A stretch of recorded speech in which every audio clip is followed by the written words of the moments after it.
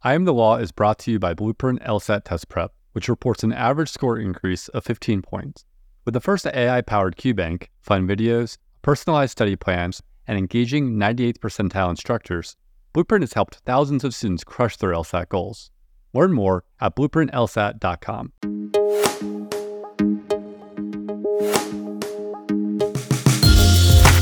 From Law Hub, this is I Am the Law, a podcast where we talk with lawyers about their jobs to shed light on how they fit into the larger legal ecosystem.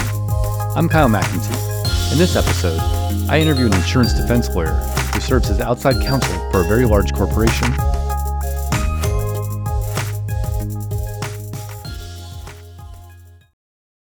Support comes from Seton Hall University School of Law in Newark, New Jersey, where you can enroll full-time or in the weekend JD program.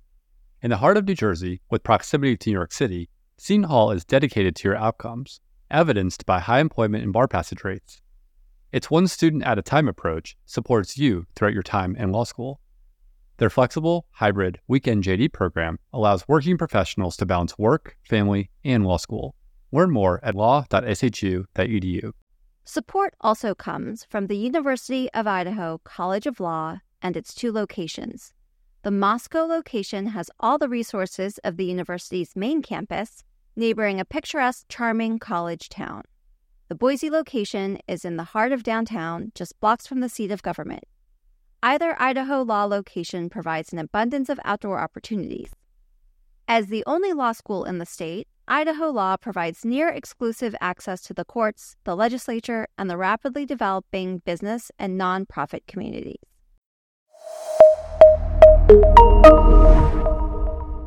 We're joined today by Liana Nobile, a 2013 graduate of Seton Hall Law School and an insurance defense litigation associate at Marin Marvel. Let's start by having you describe what it is that you do.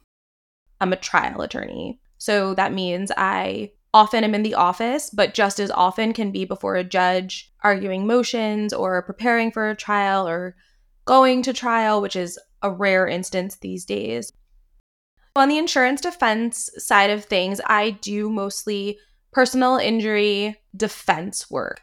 So we're not the ones bringing the lawsuit, but we're the ones defending it. And our clients are largely self-insured companies or insurance companies themselves that have clients who maybe got in a car accident or own a business where somebody was hurt. So when you look at your roster of clients, what does the makeup look like? The firm has plenty of clients, but my job is 90% working for one self-insured company. The way that this particular company likes to have things structured is they have various levels of counsel, starting with the highest, which is in-house counsel, working down to national counsel, regional counsel, and then local counsel, which handles their New York and New Jersey portfolio of personal injury litigation. And that's where I step in. And then I have a handful of other clients as well that fall more in line with what you might see at another insurance defense firm. Can you talk a little bit about the difference between regional and national and local counsel? I like to think of local counsel kind of as the first line of defense, boots on the ground. The in-house counsel really sees things from the overarching umbrella view, and then they'll assign certain cases to the national counsel who handles things on a national basis. They then assign a chunk of the country over to the regional counsel who handles things on a regional basis. And then the regional counsel will divvy up their portfolio of work to the boots on the ground local counsel. And they're the ones who have a really in-depth and working knowledge of the state courts that they work in. And they're the ones with the capacity and the ability to actually go into court.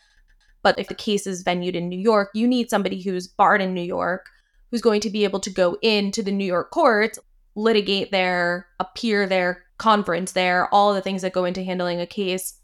So it's my name on the answer. It's me going to the court. But then I have reporting duties up to the various counsel at all the different levels. So how does this differ with the smaller clients that you have? It's different in a lot of different ways. I think the most important way that it differs is just kind of the level of oversight. When you're working with all these different players, you have to make sure that everybody's on board with everything you do. They have strict timelines for when they want things reported, how they want things reviewed and approved. what kind of authority you have to take what steps in the case. Whereas sometimes with other, maybe a major insurance carrier that's just assigning you, you're not necessarily reporting to any other attorneys absent your boss. You have a lot more autonomy over how you want to handle a case. If you're working for a carrier, you may get a construction defect case, a car accident case, an employment case all in one, depending on what kind of insurance policies that they write that they then hire you to handle if there's a dispute involved. This company has many different portfolios of work, but I work on their litigation team. In my experience, and this may or may not be true across the board, but I see the same kinds of claims pretty much over and over again. It's very similar work, at least in the portfolio that I handle. So I'm curious to know about the life cycle of a case when it comes in. So, plaintiff files a complaint. What's your first step? So I think that probably mirrors what you would see in other insurance defense cases to a point. So in my previous job, it was much more of a traditional insurance defense job where I would get a file. It would have a complaint and maybe some claims notes in it. And I would look at all of it, start to prepare an answer, and then I would have to call the actual client. So I'm sure you've heard the words tossed around, and maybe some of your listeners have too. But oftentimes when you're working for an insurance company, they talk about the tripartite relationship where there's the attorney, the insurance company, but then there's the actual client. So even though the insurance company is paying the bills, the attorney has a duty and an obligation of confidentiality and everything else that comes along with that to the client. So thinking about a car accident scenario in a more traditional insurance defense case, let's say they rear end somebody at a red light, they get sued, they send it off to their insurance company, let's say it's Geico. Geico hires them a lawyer pursuant to the policy that they've taken out, and they say, okay, you're going to have to call Joe Smith and talk to him about this car accident. So one of the very first things I would do would be to pick up the phone and call Joe Smith and talk to him about that. But in the world I live in now, one of the very first things I actually do is work on trying to get tender accepted.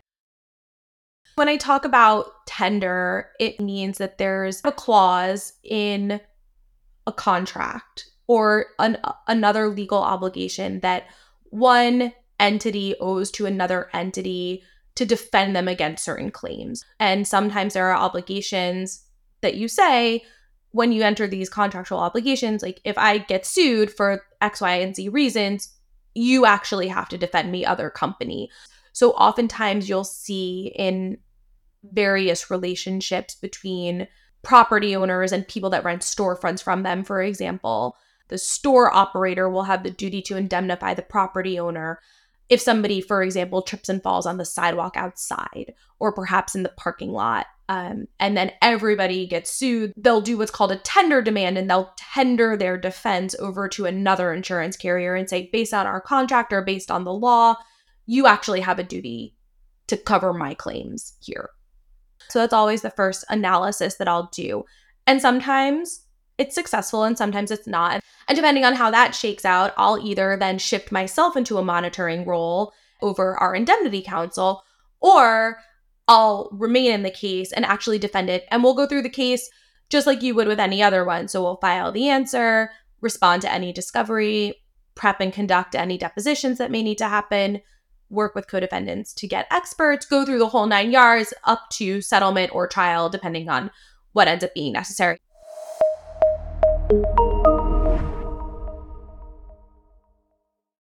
Support comes from Vermont Law and Graduate School. Vermont Law and Graduate School empowers students to dream big.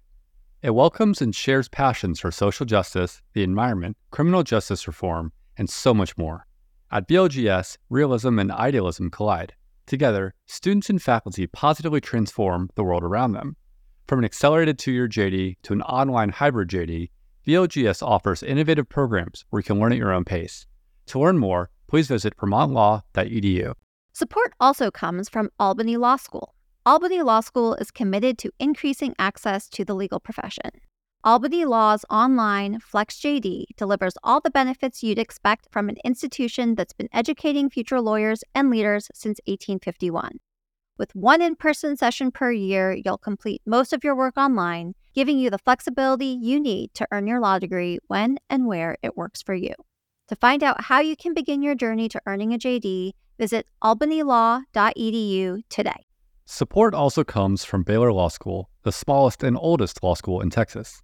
Baylor Law has 3 entering classes, 15 tracks of study, strong bar passage and employment rates, robust scholarship offerings, numerous clinics and joint degree programs, and a focus on preparing excellent and ethical lawyers.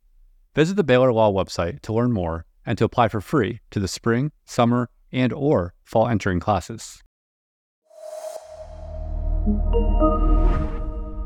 The bulk of the work that you're doing with cases happens during discovery. Can you get into a little more detail on what that entails?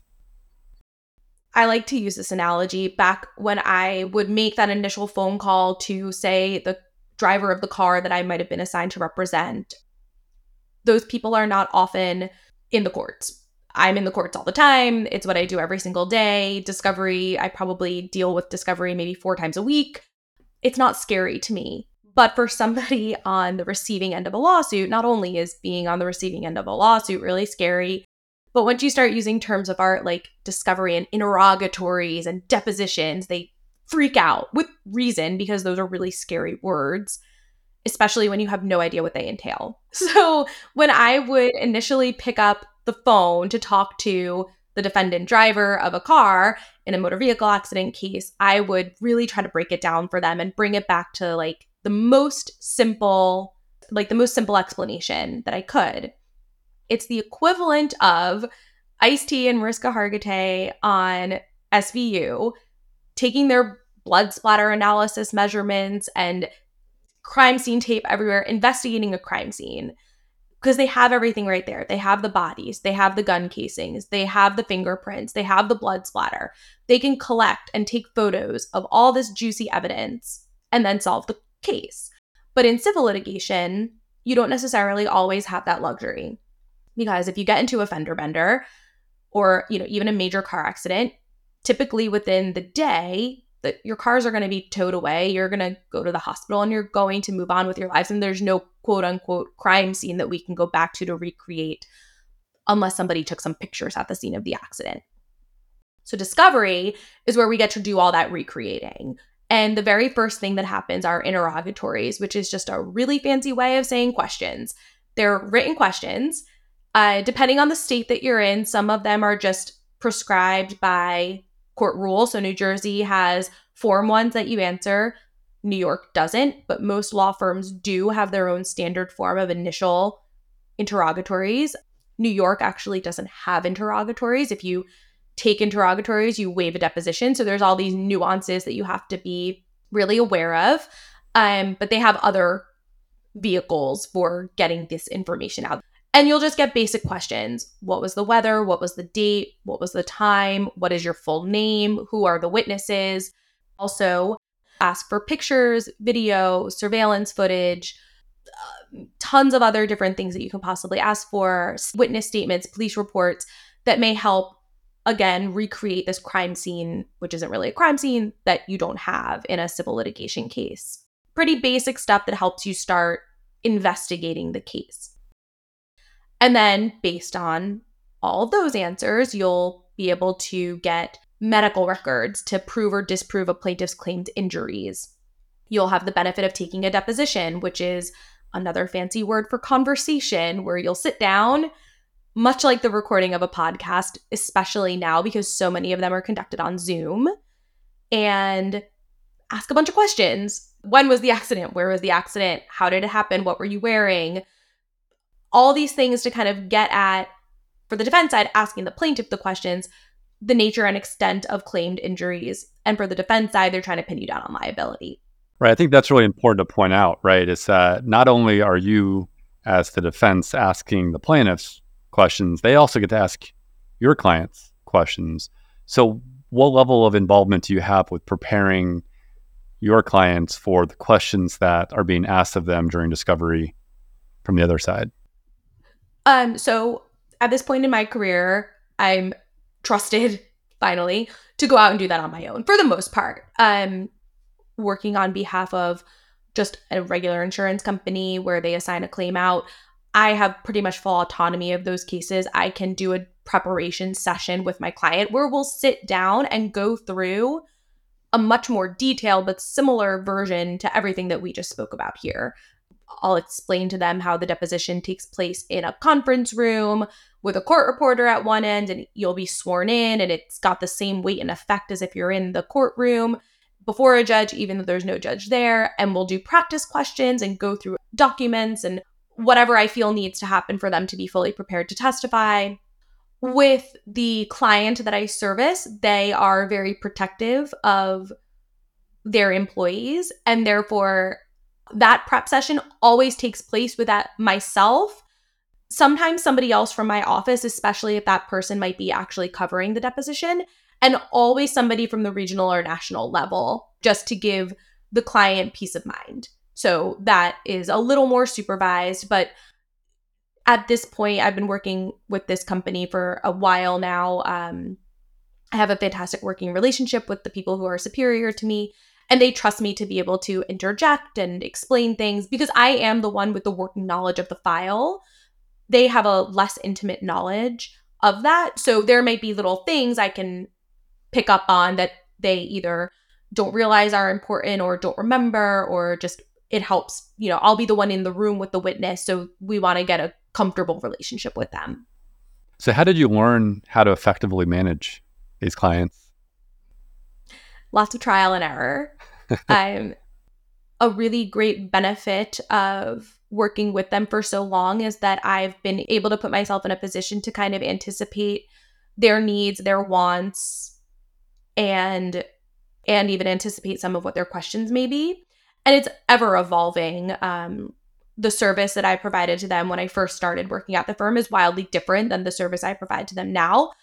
And I've been able to have a really open communication with the people at the higher levels about how we can even address their needs and wants and concerns better. So the ultimate conclusion of discovery is that you have a much better understanding of the facts, and you can then apply some law, apply some strategy. How do you transition from taking what you've learned to doing something with it? So one of the very first bosses I had, it may have even been the judge that I clerked for, told me you always want to look at your case, even from the drafting of the answer, as if you're preparing for trial, and to always work backwards. So I like to think of what the ultimate issues are going to be in a case, whether it's liability being in dispute, or maybe liability is not in dispute and my client has accepted liability. Now we're just fighting damages. And I like to see what my goals need to be if we're presenting all of this to a jury. And then I like to work backwards. I always am thinking how something is going to look to the regular person, complete and total lay person with no knowledge of the law. What do I need to do to accomplish my goals of what my client wants to see? Where we're fighting liability, and we've been talking about a rear end hit for a while. So let's just use that as an example. And I need to show perhaps that they were hit first and pushed into another car. If they allege in the answer that I barreled on the gas when the light turned green and pushed into them, or whatever it may be, I'm going to find a way to deny that and try and push liability off onto a co-defendant. I'll make sure I have proper cross claims or counter claims, depending on what's appropriate, against other co-defendants, or bring them in as a third-party defendant right from the get-go if liability is what we're going after. So you'll always tee those things up to limit your exposure and limit your liability.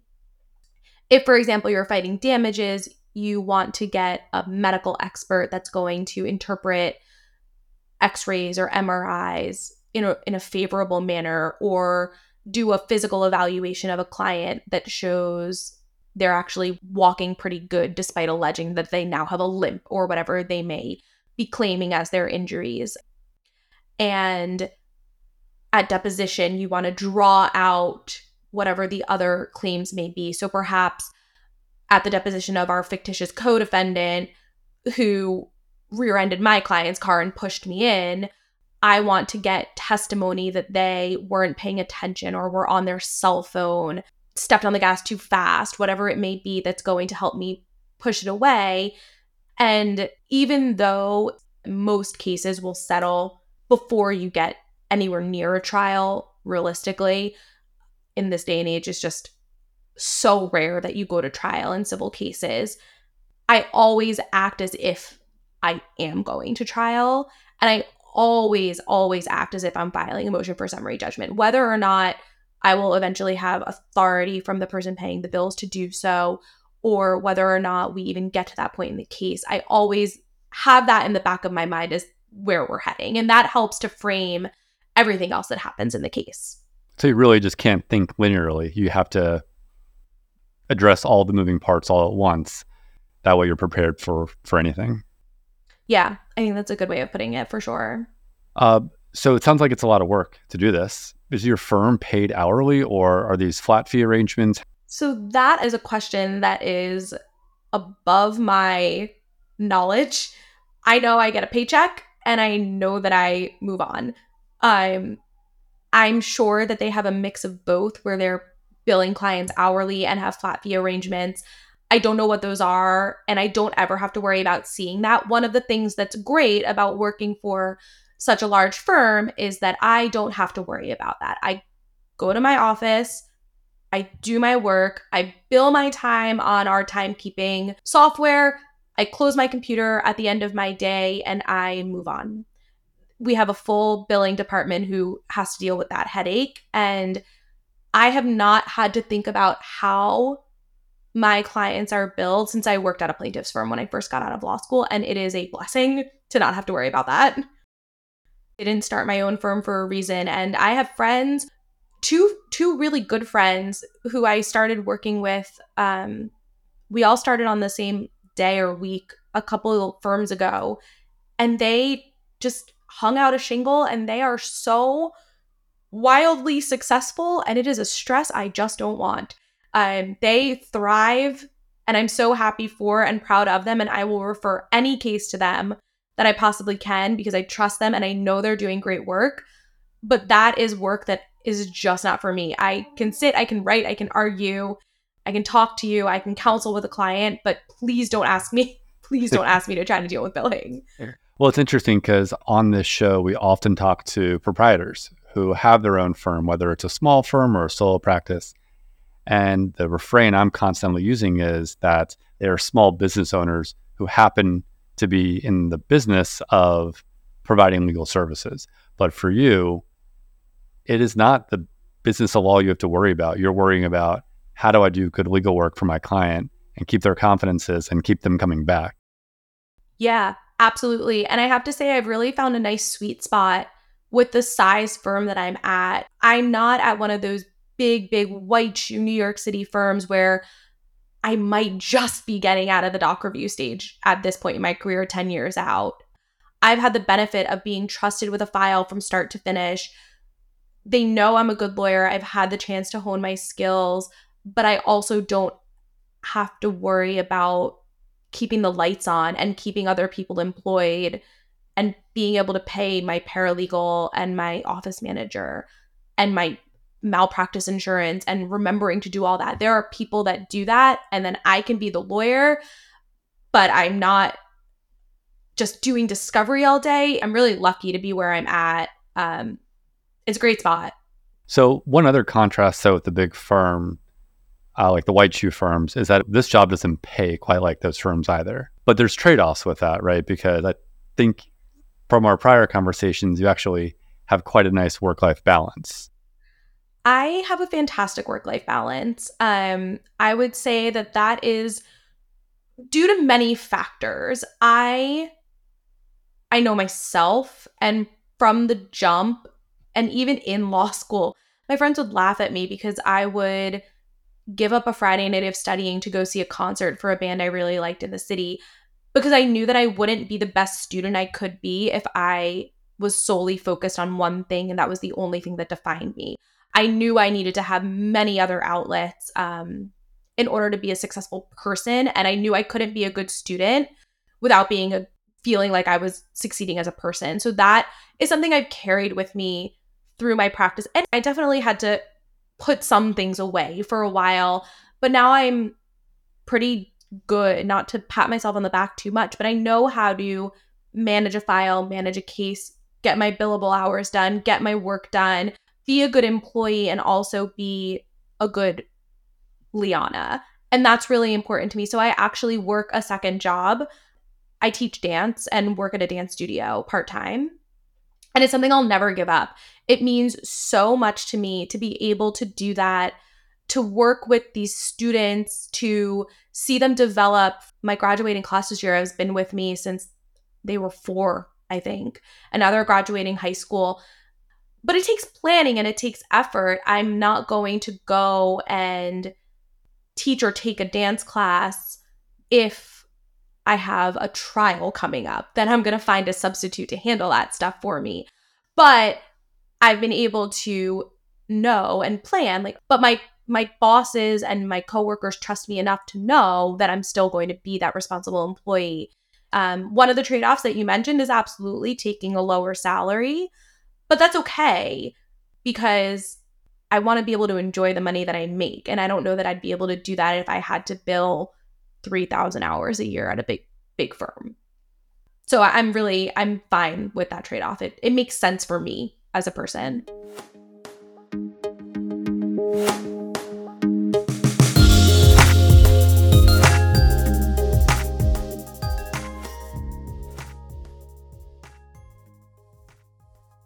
I'm the Law is a Law Hub production. Don't forget to subscribe and rate this show on your favorite podcast app.